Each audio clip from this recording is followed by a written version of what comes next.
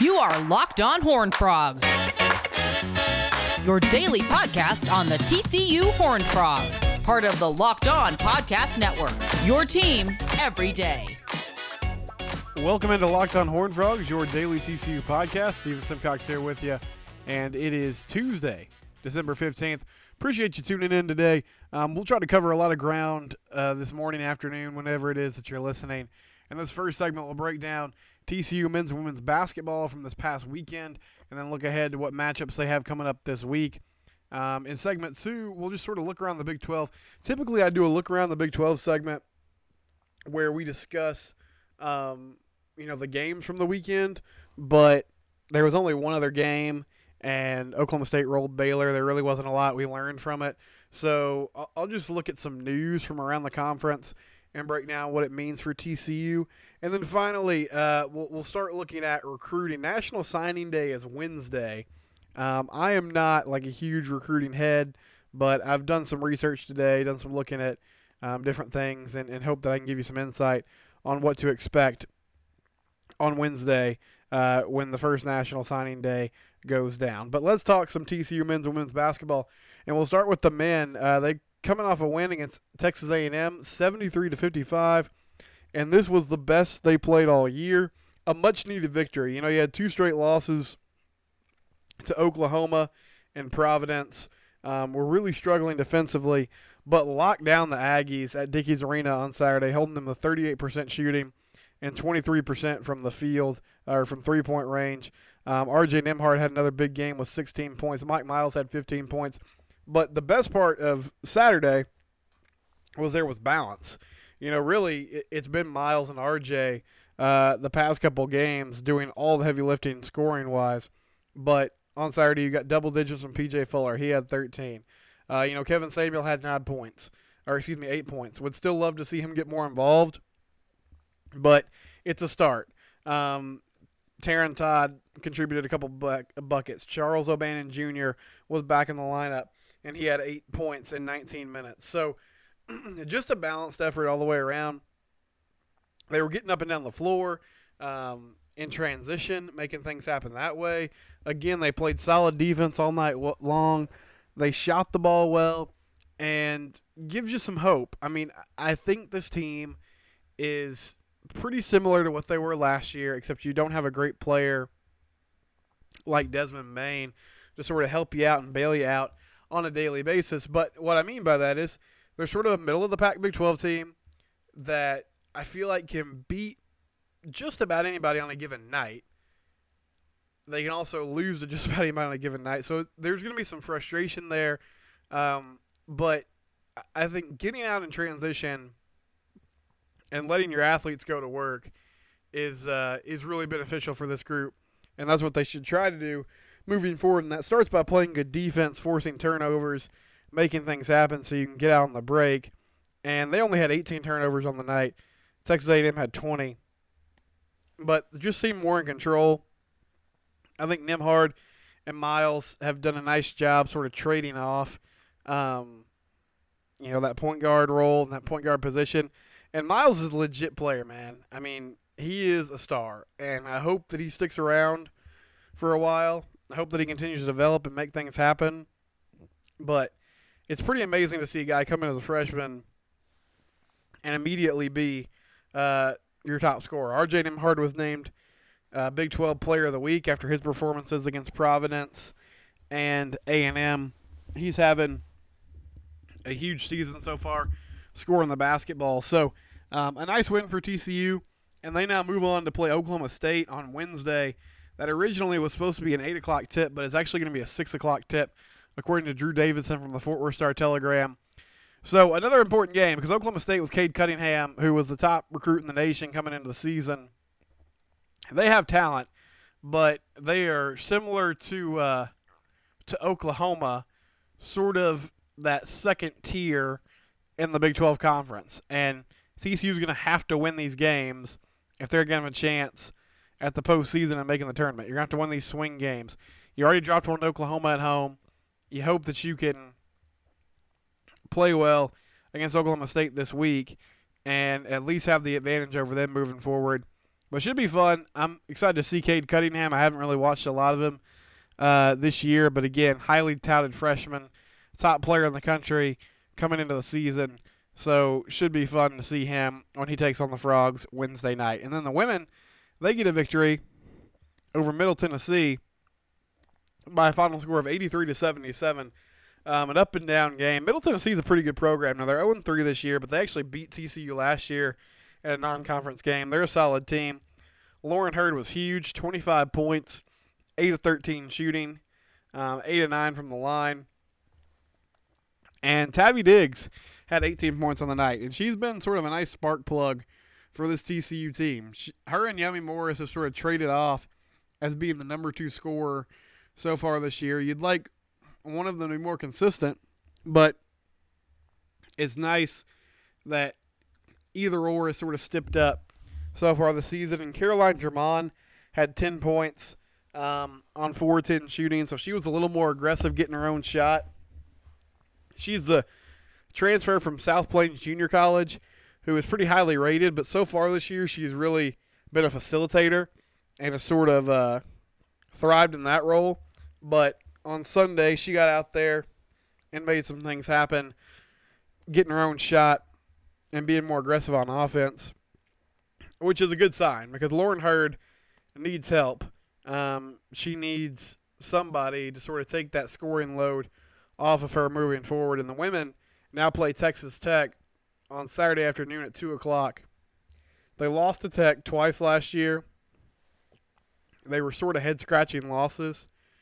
So you hope that they can bounce back and get a victory on Saturday and start going in the right direction. You know, they got blitzed by Iowa State in that first conference game. Important for them to even up that record and try to get off to a better start as we start the teeth of conference play moving forward. But nice weekend for TCU men's and women's basketball, and they get back in action this week. Keep you updated on those matchups as we go through the week. Coming up, let's take a look at some news from around the Big 12 Conference. A coach is staying. A quarterback is moving on. We'll cover that and more. That's coming up next. But first, let's talk about Coors Light. Coors Light is the beer that's made to chill. I don't know what you're up to today or tonight. If you're going to try to tune into some college basketball this evening, or if you're just posted up and want some silence on the porch, Coors Light is a great beverage to have in your hand. It's cold lagered, it's cold brewed, it's literally the beer that's made to chill. Coors Light understands that you don't get a lot of time to yourself, and when you do, you deserve to treat yourself. So grab a cold Coors Light. It's the one I choose when I need to unwind. When you want to hit reset and relax, make sure you grab a cold Coors Light, and you can get Coors Light sent straight to your door at get.coorslight.com. Again, that's get.coorslight.com. So if you don't feel like getting out right now, just order it online, get it sent straight to your house, and it's really convenient. You can have it there, and you can share it with your family. Get.coorslight.com. Please always remember to celebrate responsibly. Coors Brewing Company, Golden, Colorado. Back here on Locked On Horned Frogs, I'm Steven Simcox, your host, and let's talk about some Big 12 news. So this came down yesterday. Charlie Brewer has decided to move on. The quarterback at Baylor. Now, he's a 4-year starter. The Baylor offense was a complete mess, and they were that way all year long. Now, I don't think it was all Charlie's fault. I feel like a big part of it was the offensive line. They were just not very good. Larry Fedora, new offensive coordinator. For whatever reason, it didn't seem to click with Brewer, and they just couldn't really build. I mean, they had a lot of guys that were big-time players on that team that made an appearance in the Sugar Bowl that didn't seem to work with the new coaching staff. Charlie Brewer, Treston Ebner, John Lovett. I think this is sort of bad news for TCU, though. Specifically TCU, just from this point of view.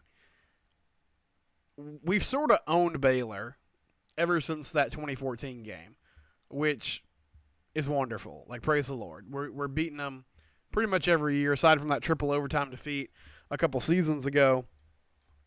And I think a big part of it is, you know, there's really one way to beat the Gary Patterson defense, And that's if you have a good quarterback and dynamic wide receivers and you're making plays over the top against that defense and challenging that aggressive man coverage they play and making them pay for taking risk. Well, Baylor was such a bad matchup for TCU with Charlie because he's not really a guy that stretches the field vertically. Like, he's pretty limited with his arm talent. And what that led to is, obviously when they were 1-10, TCU took them down. But then in McLean, TCU was able to beat them with Grayson Muhlstein because Jalen Reagor made a few plays, and they totally shut that offense down. In Fort Worth a couple seasons ago, Baylor comes in there undefeated, red hot. TCU's struggling, and they almost win that game. If they could have scored an offensive touchdown in regulation, they would have won that game because the TCU defense shut the Baylor offense down again. And again, it was Charlie Brewer not being able to, really challenge them over the top. This season, they shut them down in the first half. Now, Baylor made a run in the second half, and thankfully TCU was able to shut them down and correct that. But I think from a matchup standpoint in that rivalry game, the Frogs have had a significant advantage because Brewer just can't really, challenge them over the top like a lot of good quarterbacks in the Big 12 can. So Jacob Zeno's going to take that over. He'll be a junior next year out of San Antonio, and he's got a big arm. So I'm curious to sort of see how that matchup takes shape now. But Charlie Brewer decided to move on as a grad transfer. I think there will be significant interest. Now, I feel like he ultimately ends up at a group of 5 school. I think he probably goes like the Shane Buechele route, maybe SMU, maybe North Texas, somewhere where he can start. I don't see him starting at a Power 5 university next year, but he's moving on. Baylor's going to have a new quarterback next year. So that's our first big news of the day. Secondly, Tom Herman is going to be back in Austin next season. This whole debacle, I feel like they've really hurt Tom a lot. Just from a recruiting standpoint, from a current player standpoint. I mean, you've basically made him a lame duck coach. Like, you've essentially said, yeah, we're going to settle for Tom because we flirted with Urban Meyer publicly and we couldn't get him. And, I mean, what are the players supposed to think when you settle for the guy you have currently there for one more season? I think at a certain point, this happened with Cliff Kingsbury a couple of years ago at Texas Tech. He was teetering on the edge of getting fired, and he beat Texas to get to 6-6 and make a bowl game. And the administration there at Texas Tech publicly came out and said Cliff saved his job today. And if somebody's saving their job by winning one game at the end of the season, like if that's sort of the thread that's holding this thing together, you should probably move on. I mean, you should probably just move on and cut your losses and not continue because you're not instilling confidence in your program. There are very few examples where this works out. Down at Auburn, Gus Malzahn just got fired. 4 years, season after season, around November, December, we got the news that Gus Malzahn was going to get fired. Or he was, on the edge of getting fired. Gus Malzahn was on the hot seat. He can't beat Alabama. He can't get Auburn past, this level that they're at where they typically go 8-4, 9-3, and beat some good teams, but lose to some teams they shouldn't. They restructured his contract 1 year, but ultimately, year after year, they stayed with him. And Gus kept coming back, and, we got a big quarterback recruit in Bo Nix, who started as a true freshman and was supposed to be the savior. That hasn't really worked. And they finally decided, you know what? We're going to fire him. So I just think when you have a coach like this, where you're teetering on whether or not to stay with him, that's your answer. Just go ahead and make the move, because Tom Herman's going to go into living rooms now. Well, I guess they're not really doing that. He's going to go into Zoom meetings with players from across the country and try to sell them on sticking around, when we all know that if he has another bad season or mediocre season or bad season for Texas standards, they're eventually going to move on from him. So just go ahead and move on from him right now, Texas. Go ahead and do that, Chris Del Conte. Why keep sticking with him and making him a lame duck head coach if you're going to make this move anyway? If you don't have a candidate that's exciting enough for these boosters, tell them too bad. You got to pony up the money, because you know what? We're not doing this. We're not going to do this to our program. We're not going to have Tom Herman continue to twist in the wind while, we try to figure out what we should be and what our expectations should be and who we are. It just doesn't make any sense. Coming up, I'll hit on one more Big 12 note, and then we'll talk some recruiting ahead of National Signing Day. This is Locked on Horned Frogs. But before we do that, let's talk about Built Go. Built Go is this really cool energy solution, and it's brought to you by the same people that make Built Bar. I tell you about Built Bar frequently, a couple times a week. Built Bar is a delicious protein bar that's nutritious for you, that's good for you. And Built Go is a great energy solution, and it's also good for you. It's all natural. It's a natural ingredient, so it's not junk. It's not stuff that you're like, what am I putting in my body here? Is this, rat poison? No, it's not. It's good stuff. It's all natural stuff. It comes in a small 1.5 ounce package. You can put it in your briefcase. You can put it in your golf bag, in your workout bag. 3 delicious flavors: peanut butter honey, chocolate coconut, and chocolate mint. And it's got protein in it, along with an energy gel. And if you go to BuiltGo.com and use the promo code LOCKED, you'll get 20% off your next order. So if you're curious about it or want to try it, go to BuiltGo.com, use that promo code LOCKED, and get 20% off your next order. Again, that's BuiltGo.com, promo code LOCKED. Built Go, let's go. Final segment here on Locked on Horned Frogs. Steven Simcox here with you. Don't forget you can subscribe on Apple Podcasts, on Spotify, on Stitcher, wherever it is you get your podcasts. You can also give me a review on Apple Podcasts. It helps me sort of see what you're thinking about the pod. My buddy Jacob Langford, he got on there. He gave a review. He said it was good. My guy Matt Jennings, who's on the pod, he said it was good. My mom gave a review. She said it was good.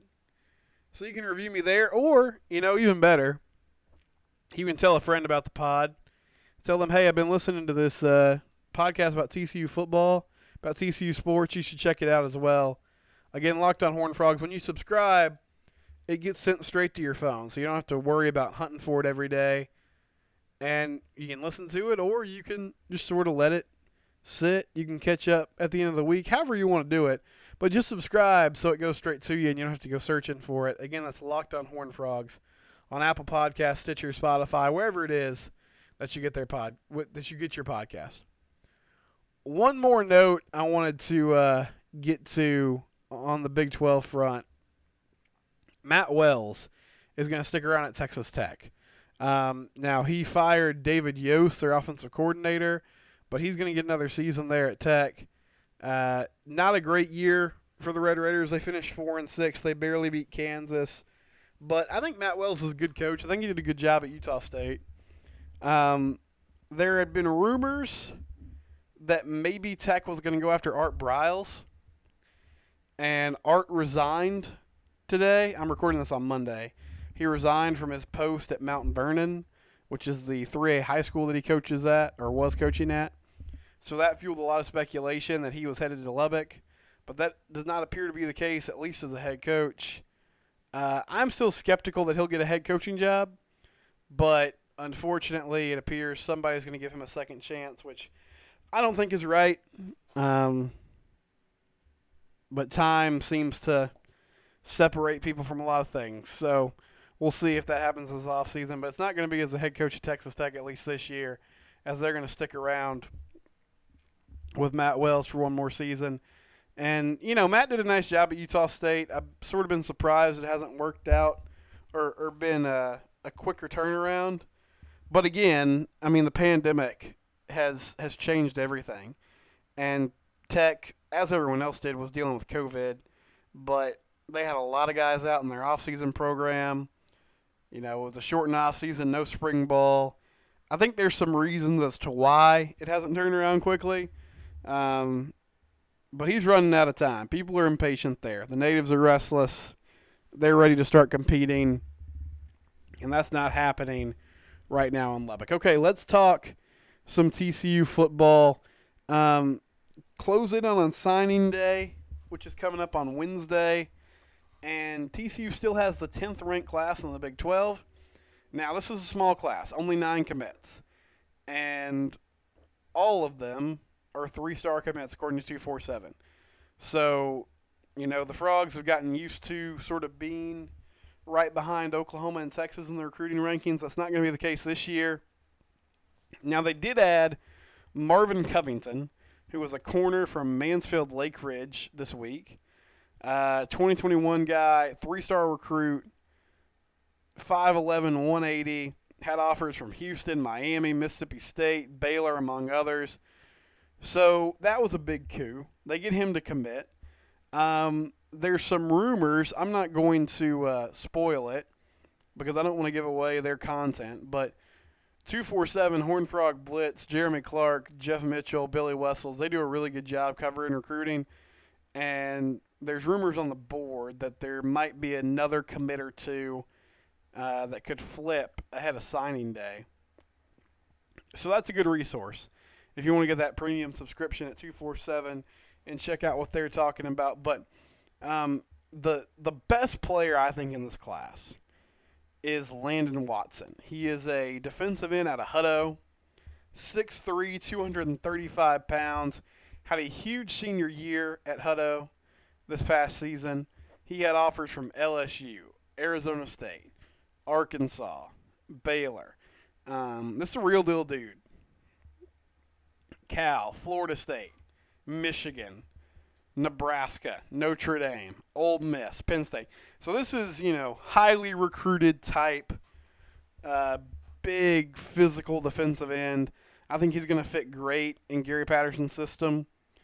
And he's really excited to be a Horned Frog. He's been all over Twitter discussing, you know, the fact that he's recruiting other guys, that he's working guys over. He's trying to get other players to also commit to TCU and come play with them. So that's a name to know. And then Alexander Hoyne is a really interesting prospect. He is from Germany. He's a 3-star quarterback, 6'5", 230, has a huge arm. Now, obviously, the level of competition that he's been playing in Europe, I'm thinking is not close to what, you know, he's going to see in the United States, but has a good offer list. He had a Michigan offer. Baylor was involved. Penn State, Fordham. So not a ton of schools. I mean, he wasn't a highly recruited guy, but that's another name to know as we look at Wednesday's signing day and what's going to go down. And don't forget, the early signing period is really now the thing. I mean, February, you're still going to see some guys trickle in, but in December, this is where most players sign now. They're signing, they're enrolling early, they're trying to get the offense down, the defense down, whatever it is, whatever side of the ball they're playing. They're trying to get everything worked out so they can step in immediately and play their freshman year. That's the trend now. And, you know, expect the majority of this class to sign on Wednesday. So we'll have more of that throughout the week. Thank you for tuning in today. This is Locked On Horned Frogs. I'm Steven Simcox. I'll talk to you tomorrow. Locked On Horned Frogs, part of the Locked On Podcast Network,